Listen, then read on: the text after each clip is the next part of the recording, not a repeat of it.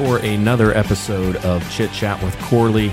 It is a hazy Wednesday here in the greater Indianapolis area here in Whiteland, Indiana. And I'm joined today by none other than the man, the myth, the legend, the AD, Mr. David Edens. Always a pleasure. I think this is like maybe the second or third time you've been on a Whiteland.A Entertainment Network podcast. Yeah, I think it's the second one. You had me on, or Grace Molesky had me on. Somebody had me on last year, so it's about time you got me back on. Yeah, I know you've been just beating down the door saying, let's get me on here and talk a little bit. First of all, I want to talk about the article that just came out in the Daily Journal. It seems like they're trying to do kind of this new series, State of the Athletic Department, and I had a chance to read that. And there was a lot of good stuff in there, especially because now as we enter really a very different phase that Whiteland has not had at this magnitude anyway in terms of building projects and renovations. So let's start with that. That's kind of the big thing that's been going on the last few years. Right now, we're getting ready to start breaking ground on the new natatorium. What are you most excited for in terms of the building project, not just in terms of new facilities, but what it does for Whiteland athletics? Well, I can tell you the most exciting thing will be when they actually get started. Most people don't see, and I did not anticipate how much went into the pre-planning of a building project. So we've been meeting weekly, every other week for a good year now. So I'm excited to actually see some dirt being moved, some parking lots being laid down that we've been talking about. But as far as the facilities go, I mean, it's hard to get super excited because when you look at end dates, we're talking our current fourth graders will be the ones who see this for 4 years when they're in high school. But when it's all said and done, our facilities will be up there with anybody else in central Indiana, or even, if you've been around the country, you know how special Indiana athletic facilities are in general. So I'd put us up there with anybody in the country coming up when this thing's all done. So it's exciting for our kids, our coaches. I think it will make Whiteland a place where people want to come and stay, I think. You've had probably one of the most interesting starts to anybody's high school athletic career in terms of you had COVID, and then we have, kind of the remnants of COVID your second year, and now you're going into this building project. And some of that, you're excited for, obviously, the building, not so excited, I'd imagine, for the COVID challenges. What has been probably the one thing that you have loved the most, though, about some of those challenges that have been presented? That I love the most about these challenges? Well, everybody has like a challenge at some words. point. The pace of the job is perfect for who I am. I mean, if it was... I don't know what normal is, right? I haven't been a high school AD in, quote, normalcy, but it's always something different. So every challenge comes up, you figure out a solution to it, you talk to people, and you move on to the next one. And it seems to be a nonstop list of challenges that have come up, and which seems not like that wouldn't be the normal, because when I was at the middle school, for 8 years, I didn't feel like that was the way it happened. So I don't know if there's a favorite part of it, but I will say this. Being new, not having my set ways probably worked in my favor, especially during COVID when I hadn't been doing the job forever. So I was no further behind than anyone else when it came to dealing with the pandemic in athletics. So, right. I mean, I just think it has made a situation where the 3 years I've been here have gone super fast. And, the pace is ever changing, which kind of suits... I kind of get bored doing the same thing all the time. So, I guess that's a long answer to your question. I don't really know if I answered it or not. No, I think that makes sense. A lot of people, when they talk about teachers getting burnt out, they say, well, a history teacher has to teach the same lesson every single year, right? And for me as radio TV, yes, I'm teaching the same material, but I'm also, in a way, getting to see new kids make new videos and be creative in different ways. So that definitely makes sense. When you talk about the middle school you touched on briefly, and we can cut this part if you don't want me to keep it in here, but you said that early on you were just like, go, go, go, go, go. We had that conversation on the way I think it was to the state meet. And that sometimes you did get a little burnt out towards the end about like, I'm putting all this effort into like yard signs, and then it's just like no one cares. How have you seen, maybe, is there a difference about that at the high school level? Or what do you think is just that people rally around the high school more than the middle school? What is the difference in terms of not feeling that burnout? I know it's only been 3 years, but seems like you like it so far. I do. I really do. But I will say this. I mean, I really think probably every high school AD should have to do a little bit of middle school AD. And I did it for 8 years. And really, to be honest with you, that was my destination job. I was super happy in that job. I didn't really anticipate, although being the Whiteland High School AD was always something that was in the back of my mind. I never really thought that the timing was going to work out because I had 3 kids. It's tough to manage it all. The middle school was a little bit easier to manage time because you didn't do weekends very often. So the high school job always scared me a little bit with the time with having kids. So I thought maybe that's something that end of my career type of job. But I can't remember the original question. But as far as, the differences between high school and middle school, if that was the question, is, you have so much more help at the high school level than you have at the middle school level. I mean, you are on an island of your own. And so it forced me to learn how to do everything from budgeting, distributing tickets, printing rosters, scheduling buses, all the things that at the high school you have help.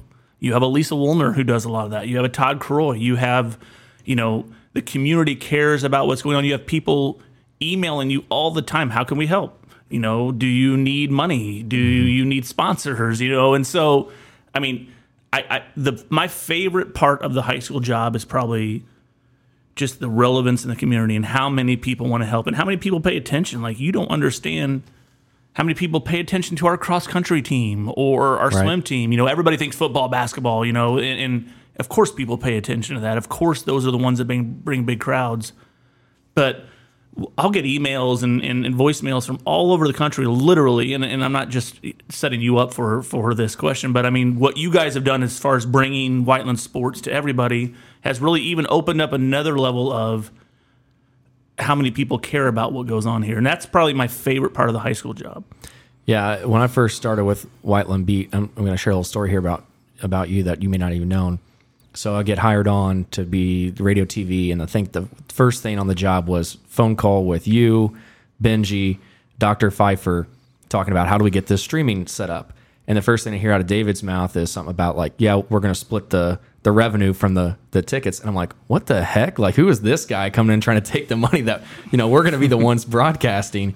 And I was like, I'm going to hate this guy. Like, what have I got myself into? And then obviously over the next 3 years, you've been a great partner. And, you mentioned the people, I think, one that comes to mind, and if he does end up listening to this, Jay Klingman is an avid Warriors fan, went to school here, I believe in the 70s, and he'll comment on all of our stuff, whether it's golf or basketball or just a general post about the college athletes that we just posted. So that is nice to see that support pouring in from around the country.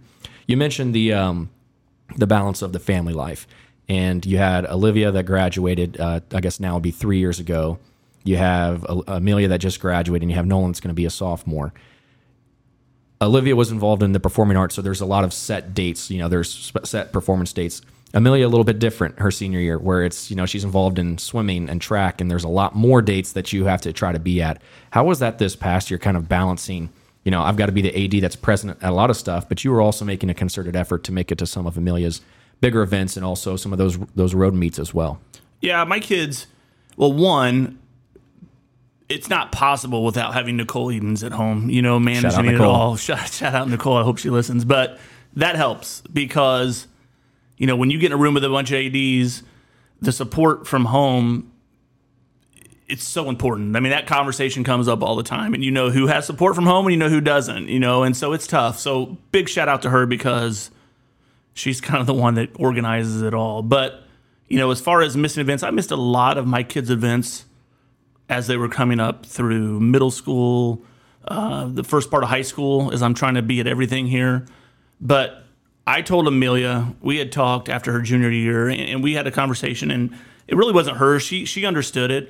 You could always see when she did something amazing I wasn't there that bothered her a little bit. It bothered her a little bit, and I understand it. So, we talked, and I basically told her I'm not going to miss anything in your senior year. And so we go back to having help. I have Todd Croy. Todd Croy, it just doesn't get any better. Todd Croy could do this job a million times and probably do it better than I do. He's been doing it longer. And so, he picked up and covered a lot of my slack on Saturdays when she had a swim meet, or even Nolan's cross country when we have football going on here. And so, it was her senior year we made a point, and I just wasn't going to miss anything because I didn't know what was, you don't know what's going to happen. Now she's got more swim meets, fortunately, but I didn't know if that was going to be it. And so, we made that was a concerted effort by the family, and that was something we talked about. And then when you have people like Todd Croy or yourself or I'm not going to name all the staff members that help cover events because I'll forget somebody. But again, it just goes back to people want to help out. We always focus on, you always hear about all the bad in society and all the negative. Man, I'm here to tell you, there's so many people willing to help out. One, sometimes you just got to ask them. And sometimes, if they feel comfortable coming to you and you have an environment where people want to be a part of it, like I think we do here, it's amazing how much help you can get. Absolutely. And then I think it probably does get maybe a little bit easier now with Nolan. Cross country is specifically on Saturdays. How will you go about balancing, though, having, Olivia's at Fort Wayne. You're going to want to see her for her performances, especially I know they have like some winter stuff with those concerts and in the fall. You've got Amelia that you're going to want to see swim, and she's in Grand Rapids. You're going to have Nolan competing around here. So how does that look? 3 different cities, 3 kids. A lot of late nights, fortunately, a lot of driving north. It seems like I don't know why my kids all chose to go north, but fortunately for like Olivia's performance is usually 7:00 in the middle of the week. So you talk about Fort Wayne; those are midnight, 1 a.m. trips back. And this job doesn't allow me just to stay the night and take the next day off necessarily. Right. Amelia. We're going to see how that goes. Now, she has a lot of swim meets and, a couple in Kentucky, some northern Indiana and Michigan. So they're all drivable. A lot more weekends. So we'll see. A lot of college swim meets, it seems like, are multiple days. So maybe we'll be able to get to part of them. Mm-hmm. I don't anticipate being able to do all of them because Todd does a lot of Saturdays in the fall when I'm at cross country watching Nolan run. So I've got to balance that out a little bit. Absolutely. And you mentioned Todd, and I actually had a good conversation with our girls varsity assistant, Jeff Kirchhoff, Kelly Kirchhoff's father, about Raymond James. And, he's getting a little bit older. And I said, any plans on retirement? He said, honestly, no. He's like, I'm going to keep doing this. I like it. And that's what I think of when I think of Todd Croy as someone that I've heard since I got here, Todd might be retiring next year. And he's like, no, I'm coming back. Like a guy that just enjoys what he does and, goes out and does it, full throated. I mean, if anybody has been to our golf outing, that is a Todd Croy production. Absolutely, it is 100% a Todd Croy production. I don't even wouldn't know how to start with doing that. It is a Todd Croy production, and if you've been to ours and been to others, he does an amazing job. I told him he could be whenever he decides to retire, he could do that for a living. Really honestly, and he's going to continue to do ours as long as I can keep, throwing him a couple extra bones to do it. That'd be great. But no, Todd is, I think he gets a little frustrated, to be honest with you. People often ask him, well, how much longer do you have? Which I think there comes a point where that gets annoying. It's like, are they trying to push me out or what's going on? But I think it's more, and I try to explain to him, I think it's... People are concerned that they want him around. Well, and I think they're just excited. I think you get to a point, and I've entered this phase of life in my late 40s where when I get together with educators, it's talking about retirement, because we're closer to that than we ever were at the start of our career. And it's not necessarily people want someone to retire. It's just they're excited that they have the opportunity. I mean, Todd has what we all want in his back pocket. He can pull the retirement card. He's eligible. He's vested. He's ready to go. Now, I think he likes the job. I think if you know Todd Croy, the man is restless. He needs to be going. Now, I can't wait till he gets a chance to retire and he and Tara can do all the things they wanted to do.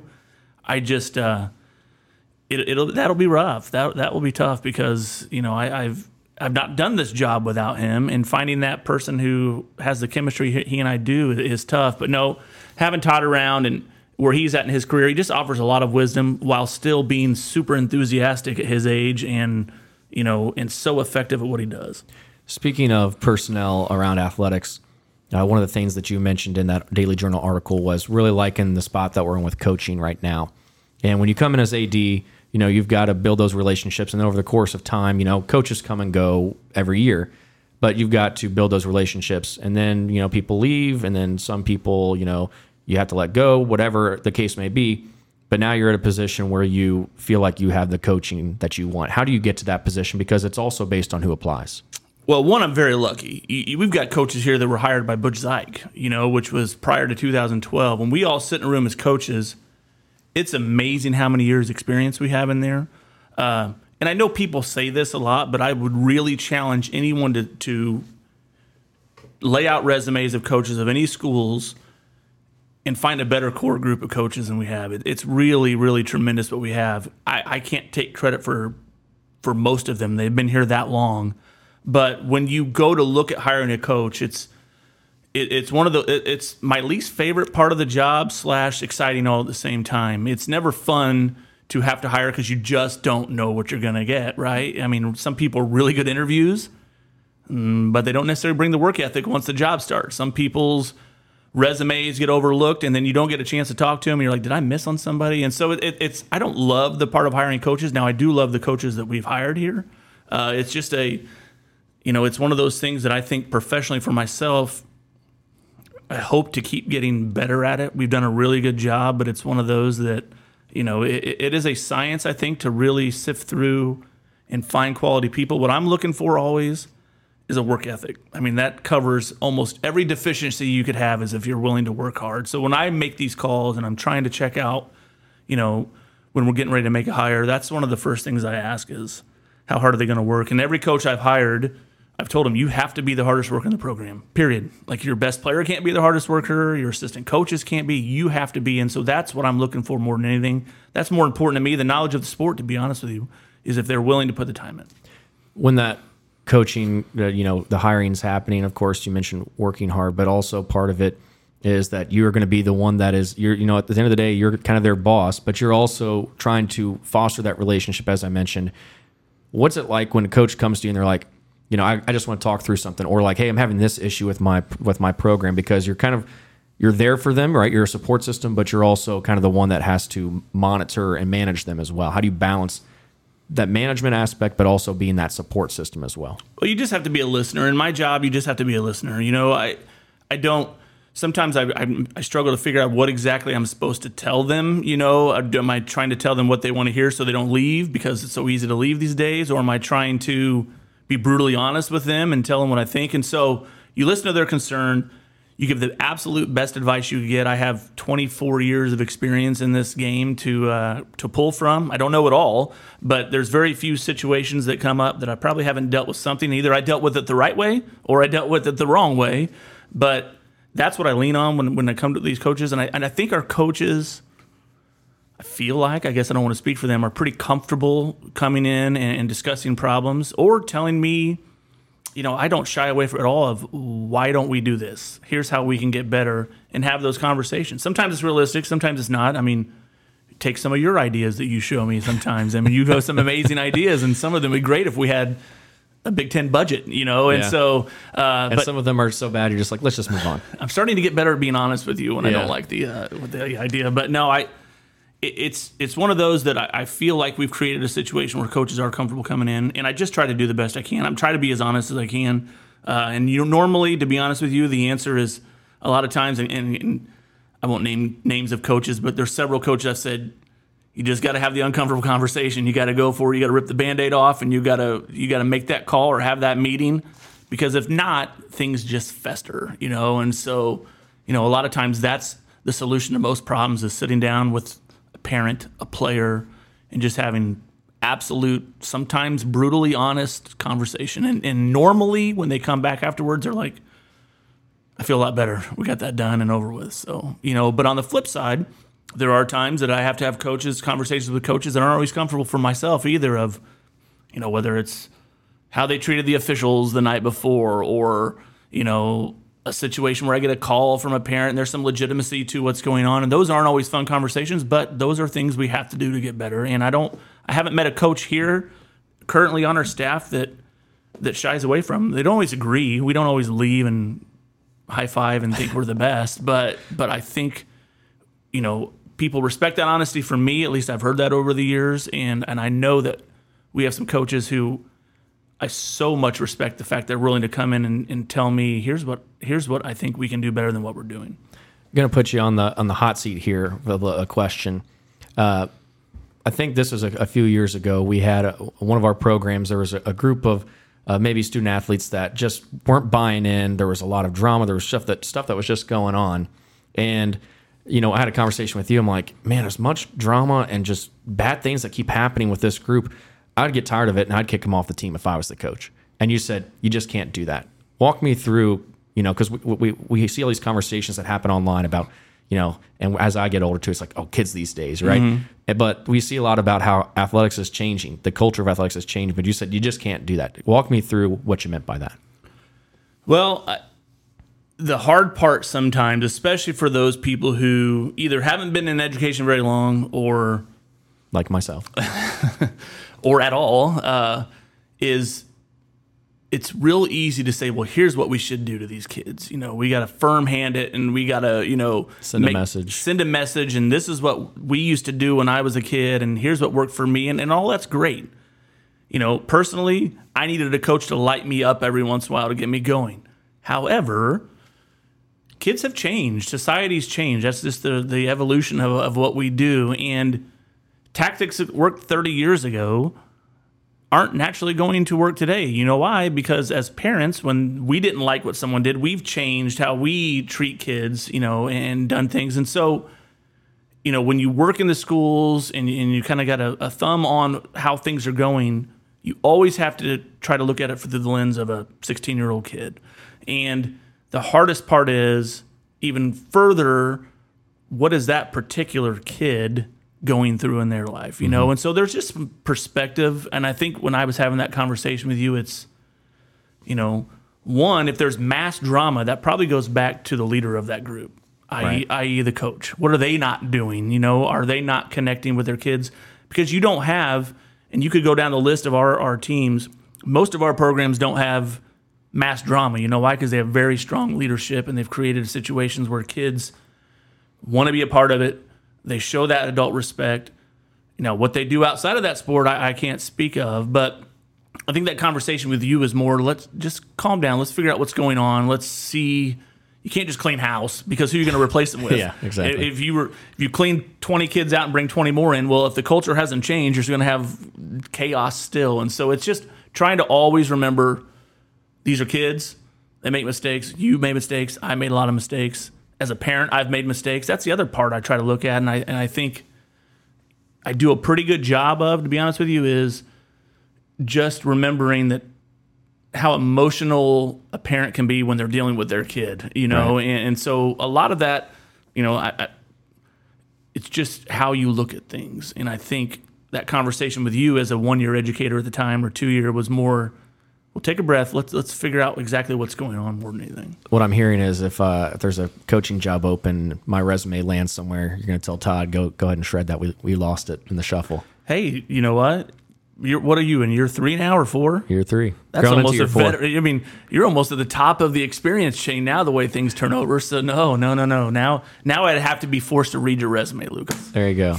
Well, whenever I was going to say, kind of touching on that as well, when you think about how athletics has changed, Bob Knight, I'm an Indiana basketball fan, and it cracks me up because I see what you're saying, because it cracks me up when people are like, gosh, if we still have Bob Knight, or we just need that, that Bob Knight attitude. I'm like, Bob Knight, you'd have every single player in the transfer portal, because that style especially does not work. I mean, maybe it works for 1 or 2 coaches, but at the end of the day, I truly think there's not many guys at the top level of college basketball. They quote unquote want to win a national championship. They want to go to the NBA, and they're going to find who's the coach that's going to get them there, and they're just not going to take the extra. Maybe some guys do, but they're not going to take that extra. I don't want to be screamed at and yelled at and all that stuff. So I think that's kind of interesting that you mentioned that. Well, and to follow up on that, so same, Bob Knight, IU fan. Every coach I had growing up, that's who they emulated. It worked for me. I didn't. My parents, I love them to death, but my dad wasn't super easy on us, you know what I mean? And that worked for me. And I can tell you that early in my coaching career, that was, I thought being very rigid, screaming, yelling, all those things. And if you go back to athletes who I coached, and the silliness of it in my brain now in middle school football, and I was acting like an idiot. I can't tell you, I've lost sleep over the years with how I handled things when I was young. And actually it got to a point where I was coaching middle school football, which again sounds silly, and I had lost the group. But you could just tell about halfway through the season, that group shut me out. I was screaming, yelling, acting like an idiot. Tried to get that group back.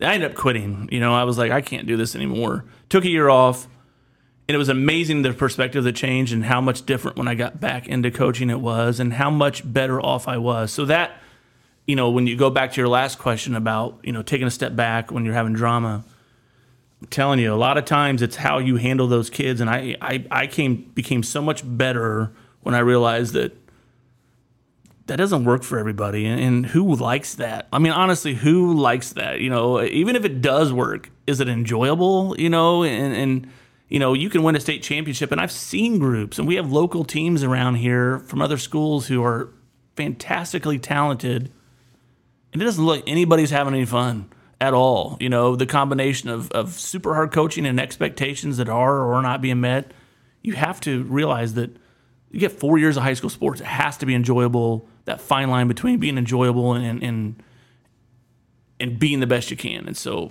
again, long answer to your question. But I've made those mistakes, and I made a lot of them. And I wish I could go back and individually talk to. I got about 4 or 5 kids in my brain that I would love to run into one of these days, because I just acted like an idiot, for no reason. But I thought that's what they needed, and they didn't need that at all.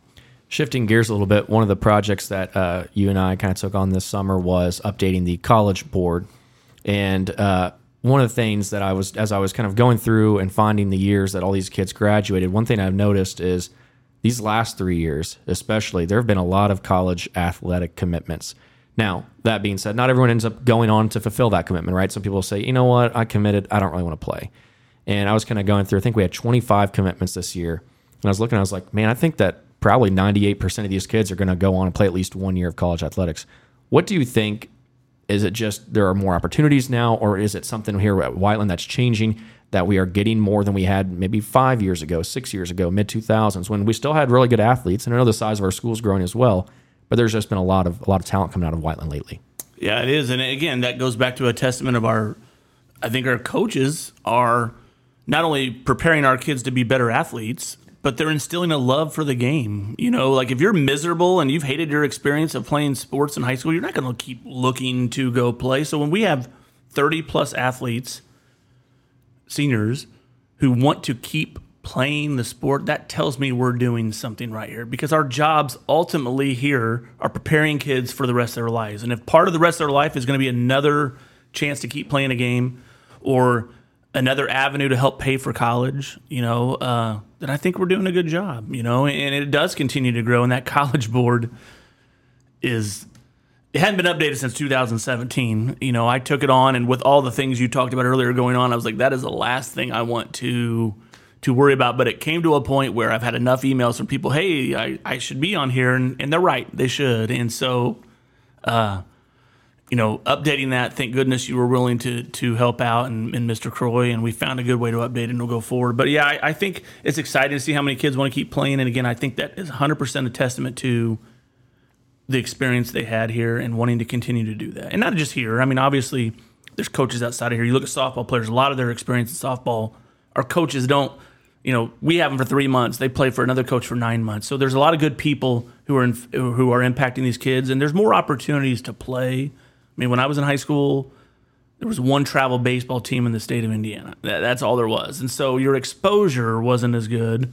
And I don't know if there was more or less emphasis on playing college athletics, but, certainly there's a ton of opportunities. But those colleges have always been there. I don't think there's any more universities than there has been. But our kids are just gaining the interest of these colleges, and they want them playing. And I think, when you get to a point where your school's 2,000 plus, and you're playing in the Mid-State Conference, which is one of the premier conferences in Indiana, people want those kids, and they know that they've come through good programs, and they're going to be prepared for what they're doing.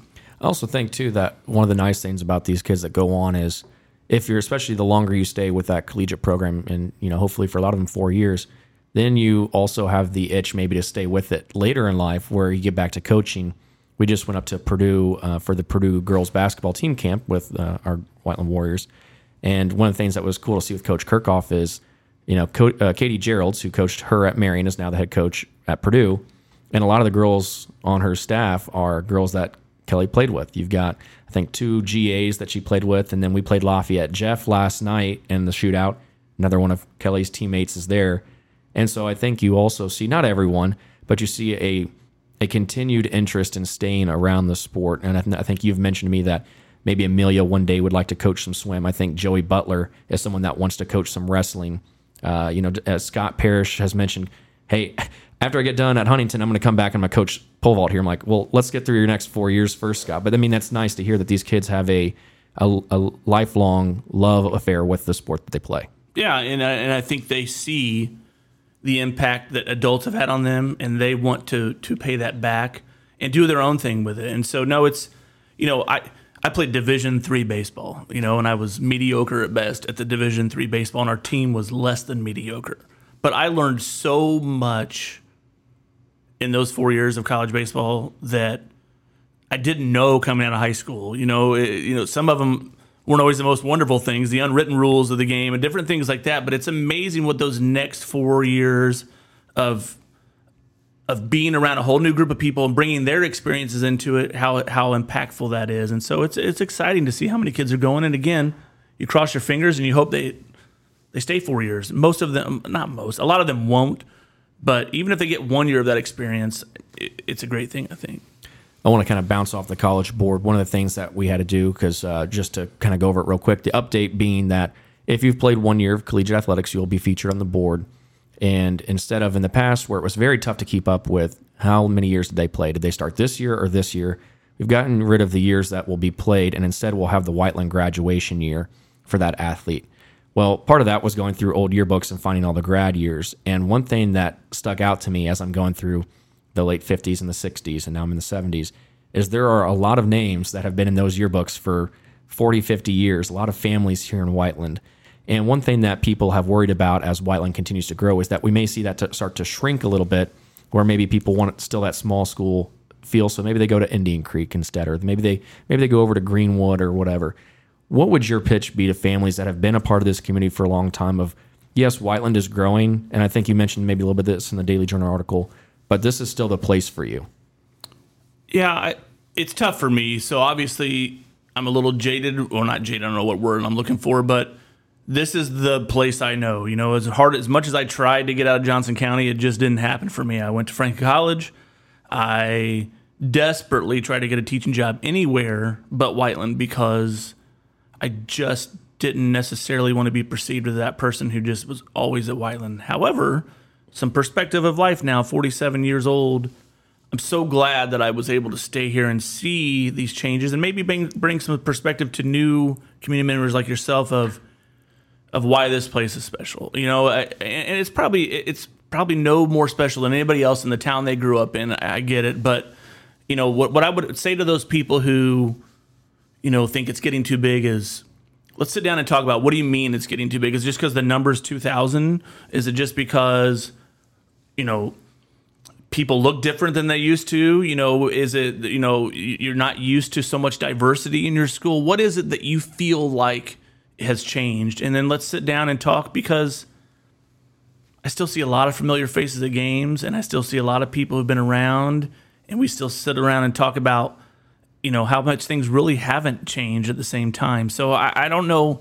I'm not saying that for some kids a smaller school isn't a better fit, especially if they're not involved in a group. I think you can get lost in a building this size if you don't have some sort of extracurricular you're involved in, whether it's sports or something else. That would be tough.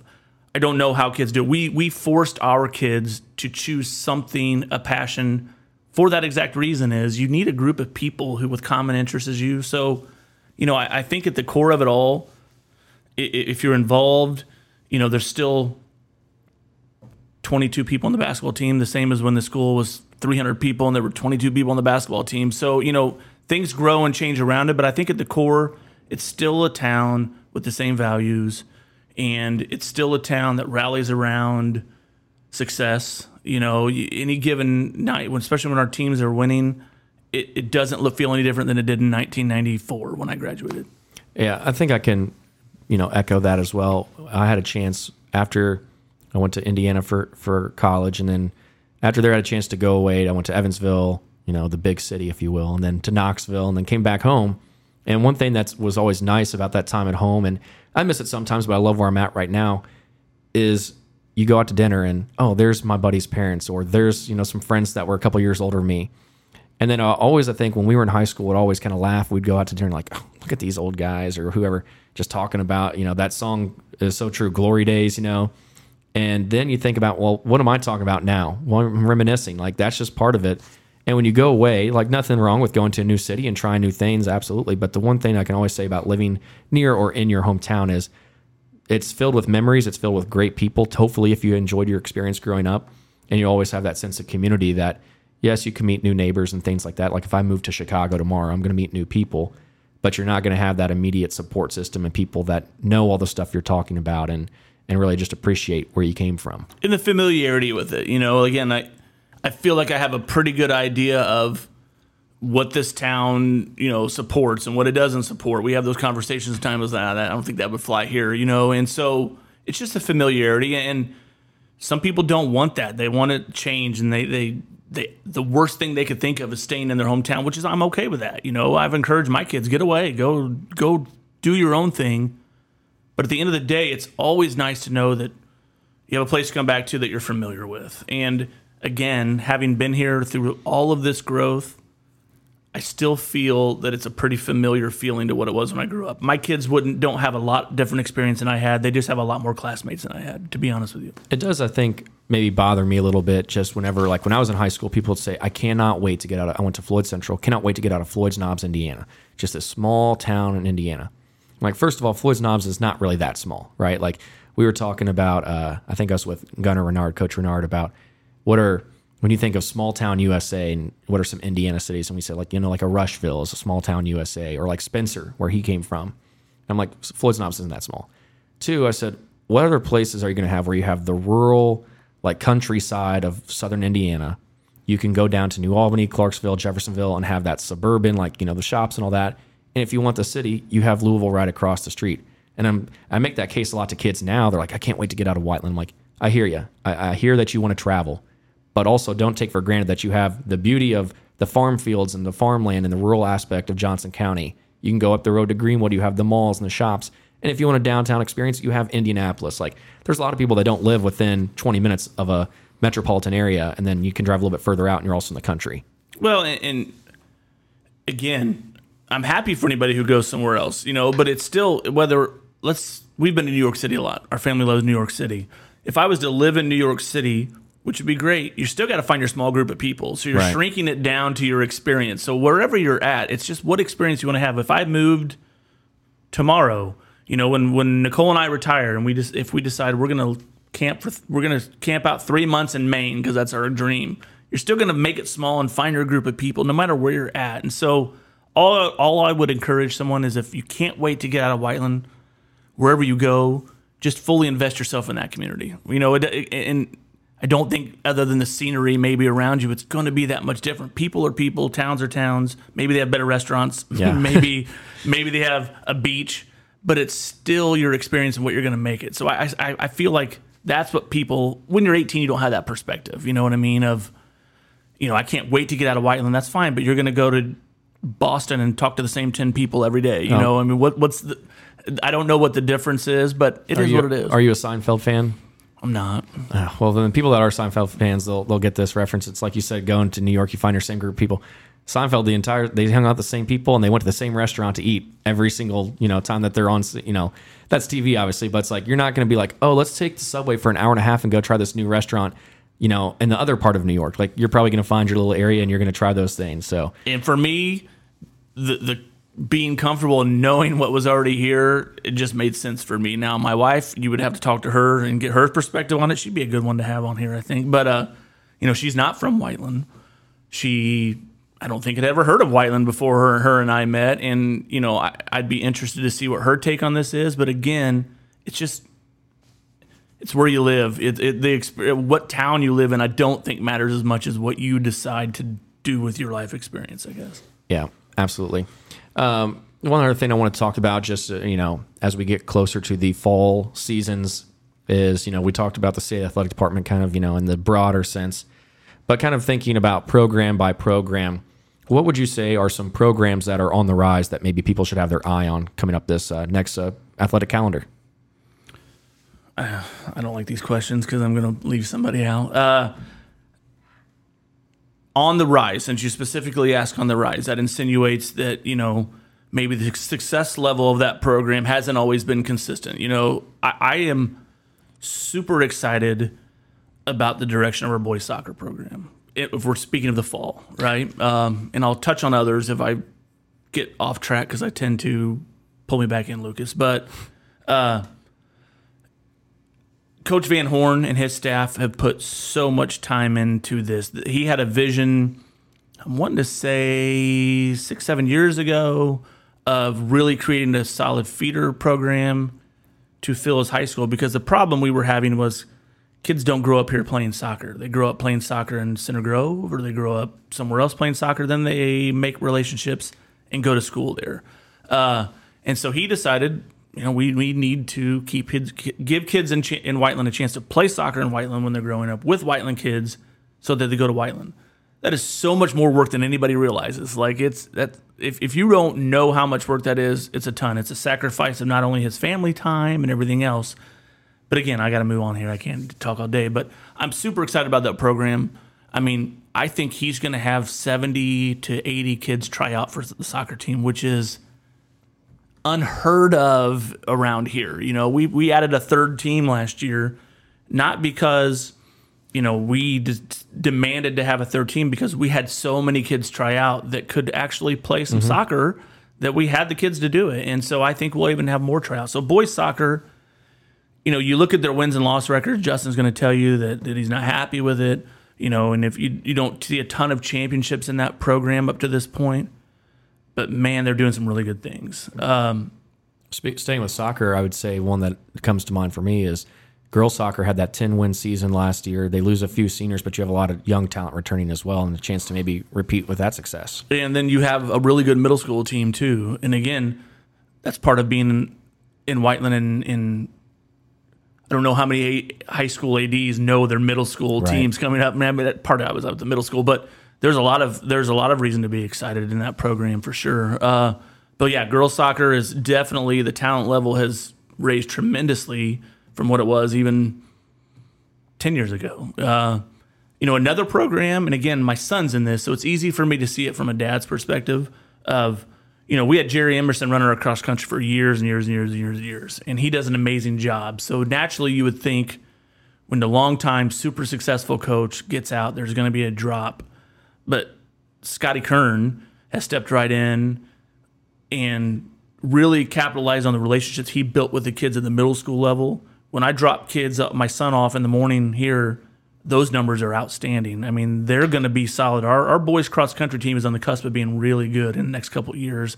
They're just talent. Our girls cross-country team has always had solid individuals, but now they're starting to build some depth. So that's another program this fall that I'm super excited about. And football's always, tends to be solid, and they're going to continue to be good. Mike Gillespie's built an absolute... It's hard to use the word dynasty because you don't see state championships all over, but my goodness, he's probably won 85% of our matches in the last 10 years, and it's just consistently good. And so I don't want to leave anything out. Another program I'm really excited about this fall, and I think I'm going to end up naming all the programs, but volleyball. We have a brand new coach, Jennifer Munn. She comes from Perry Meridian. She had a 9-year coaching run as an assistant in a very good program. I think that program right now, with the mix of seniors who have going to be 4-year varsity players now and some really good younger girls, I think that's a program that may catch some people off guard a little bit. When I talked to her a couple weeks ago, and I said, all right, tell me the honest truth. Where are we at compared to where you thought we would be? She's like, oh my gosh, we are so much more talented than I expected, having seen Whiteland the past few years. She's like, I'm really excited. She's like, I don't know why we shouldn't win a bunch of games, and so that's another program we're excited about in the fall. I'll throw one more since we've named all the other ones. Girls golf, we've got a second year for Coach DeClerc, and I was talking to Chloe Cooper, and she said that she was going to be putting in a lot of time this summer, so I know they started to see, and again, you talk about a program that you're not going to see a lot of sectional and county and conference, banners hanging up there, but the scores, when we started following it a little bit last year with, just the scores every day, like we're seeing the improvement from last year, and we're seeing improvement over the course of the season, and hopefully that continues to grow this year. Yeah, matter of fact, right before I walked in here, Katie DeClerc called me, because of the air quality that we have today, which is a brand new reason to cancel things. She said, hey, am I supposed to go play golf today? And I had forgot that they have a standing Wednesday tee time all summer. So they're playing golf every week, multiple times. They're playing 18 holes on Wednesdays, and they're playing as much as they can other than that. And so, yeah, that's another program. I'm glad you mentioned them, that I think you'll see a vast improvement for sure. Now, The hard part about girls golf is we are stuck in an area where there's so much talent. So the championships, that can't be how we judge that success because you're just not going to win them right now. That's not where we're at. But, man, they're going to be way, way, way better than they were last year and the year before. And, again, you got some good young kids coming through. You've got some kids in the elementary level with parents who are college golf coaches coming through. And so, when you have the right people like Katie in place, they're going to foster those relationships young, and it's going to pay off in the long run here. We'll finish with this. Don't want to keep you too much longer. It's another tough one, all right? And I don't want to run around to answer. I want you to dig deep in the mind here and give me I've got to be the direct answer like I tell coaches, huh? Yeah, Gotcha. Direct answer for the audience here. Don't ask me what the number one program in Whiteland is. No. Okay. No. But I'm going to ask something similar, all right? Since you've been at Whiteland, you graduated in what, 93? Easy now, 94. 94, sorry, yeah. 94. So in your time, let's say from the beginning of your high school career to now, as much as you can remember, and there's going to be a lot of people you're going to have to go through your mind here, post-Whiteland, so collegiate and on, most successful athlete or athlete that you had the most fun following their career after Whiteland? No pressure. Can I have more than one or not? You can give me your top three. Okay. If you top got three. Well, one is easy, and it's because of the relationship I had with this. Out of money. There you go. So that's an easy one. When you talk about Ivy League and you grow up in Central Indiana, that's like a myth, a legend that isn't even real. And having been able to experience that with Adam as far as seeing what it's like and watching him come from a Central Indiana kid, you talk about, building a community to being the center of the social community at Yale. It doesn't matter where you're at. It's who you surround yourself with. So that's one that was fun. Very successful there. As a matter of fact, the first time I ever saw him play, he had a pick six in that game. And so that was really fun to watch. And he was also a baseball player here at Whiteland, correct? And basketball player. And basketball. Yeah. Maybe it's a tough one. If you're talking about who I would consider on the male side, maybe the best athlete that I can think of and went on to do, I could sit at home and watch him on ESPN, Ashton Parrott. Ashton Parrott, I coached him in baseball, which I'm taking no credit for his success. But, he went on to Liberty, which at the time, it was kind of like, Liberty, like you thought, why is IU, Purdue, these people not after him? So Liberty was somebody that I wasn't real familiar with.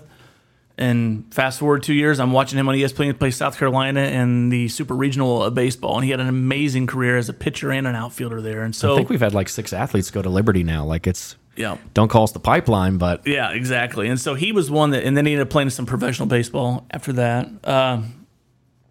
On the girls' side, there's been, people don't understand. There's been some really, really strong individual athletes. Going back to before I was even in high school, and I remember the name of Julie Marks, who blew my mind because she went to Clemson. And when you were a kid growing up and somebody goes to Clemson from Whiteland, it was amazing. She was a volleyball player, and her daughters have gone to Center Grove and one's on Wisconsin, a national champion, and they're amazing too. So that was another one. Her brother played football at IU. He coached me, so that was always cool. There's somebody I went to school with. Her name was Amy Pickett. Maybe Lamb, her married name may be Amy Lamb now, but she played volleyball at Butler, had a very successful career there. See, I have an easier time with this because I've only been here for 3 years. So I'm like, I'm going back to 1995 in my brain here. Most recently, obviously how cool was it to watch Debbie Hills run? It's unfortunate that NCAA Division III level isn't picked up bigger on national. I mean, I could watch it, which is the technology I was able to watch on my phone during the track awards, by the way. I was sitting there watching it, like holding my breath as they were in extra innings. And so that was really awesome. I to be honest with you, without mentioning any more names, because I'll leave someone out, I think these kids would be surprised to know just how much I sit on my couch and follow what they're doing. I can tell you Macy Cornelius' stats. Riley McMahon, which is an obscure name, that a baseball player that some people, you probably don't even know him, went to Huntington. I can tell you where they're at, and so I follow all of them. So for me, I don't know if 1, 2, 3 of them, but it's so fun to see their success no matter what level they're at. And don't get caught up on the division levels because, again, people get caught up in, that's D3 or that's an AIA. When they're leaving Whiteland and leading programs at the next level, I don't care what level it is, that's good stuff. And well, yeah, because at the end of the day, it doesn't matter. There's still thousands upon thousands of athletes at all levels, whether that's D1, D2, D3, NAIA, junior college. I feel like I'm missing one here. Professional level, we've had that. I did that breakdown, and we have guys that have gone on to play, in minor league systems, and we actually do. I have to break it to you. I think we do have to add one more before Chelsea Boone, Jimmy Dugan. Jimmy Dugan, that's probably the only Whiteland grad to have a major league at bat. I would Story assume. time, yeah. He graduated from Whiteland, we think, around like 1903, potentially. He was born 2 years before Chelsea Boone, 1885 he's born. Goes to Franklin College, plays a couple years there, gets picked up by a minor league team. And then in 1911, back when I tell people, like, he played for the St. Louis Browns, they're like, wait, what? I'm like, yeah, that's now, like, they stopped playing ball in the 50s. But played in the 1911 game for the Browns, had 4 at-bats, got a hit, and they lost. And that was the only game he played, and he got sent back down. But I'm like, gosh, and we didn't even know that until this past spring. I was watching League of Their Own. I was trying to figure out if Jimmy Dugan, the character that Tom Hanks plays, was like a real baseball player.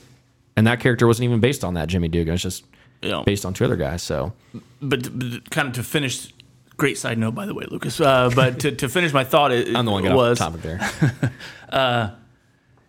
The experiences that they're having at the next level, again, no matter what level that is, it's just such good life experience. I mean, they had their time in Whiteland.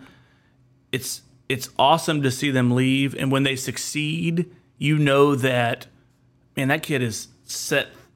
Not only did we see the best of them here, but this wasn't the peak of their existence. They've gone to do the exact same thing or better at the next level and impact people and have people impact them. And it's just, that's the fun part of the job, to see where they end up, to see where they land. And so to answer your question, those are the names that come to my head as far as some really high-level individual success. But if you're listening, I don't know how many people listen to these things, and you went here and you graduated here, and your stats are attainable, I guarantee you I can tell you what they are, because that's, my wife will look at me sometimes like she knows I'm looking up anything Whiteland related, stats or whatever, and so it's just, I can tell you almost all of them. I'd be interested to know what your screen time is on a given week when you get that report on a Sunday. You know what? It's it just recently was around 3 hours, probably a little bit less than that. Summer. 3 hours per day. So I not going to say that I'm not on it too much, but probably not as much as you would think. Not as much as my kids are, I can tell you that. Well, that is David Edens, the athletic director here at Whiteland Community High School. Always a great chance to catch up, and always appreciate when you come on our broadcast whenever we're doing stuff and we have to fill some halftime airwaves, and you come up and give us some updates as well. Do we ever figure out the athletic slogan? We ever decide on one? What were you thinking? What were we thinking there? We do like the champions are born, not built. This is a built, not born. Was it? Yeah, but that's like a steal. I'm stealing that from Champions 101. I have a T-shirt that already says that on it, which I don't even know if I'm allowed to use that or not. But we sat around. Amelia, Nicole, and I sat on the couch, and I was like, I need some slogans, and so we went through slogans, and most of them were just silly. But I haven't. I just got to pick one. I put way too much thought into this because live, laugh, love.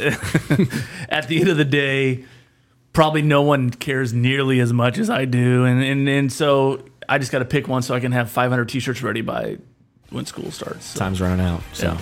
All right, well, that does it for this week's episode of Chit Chat with Corley. We'll be off next week for the July 4th holiday, but when we get back, a couple more episodes before we wrap up the season and school gets back in session. Only about 3.5 weeks left. That's not good, but that does it. We'll see you next time on Chit Chat with Corley.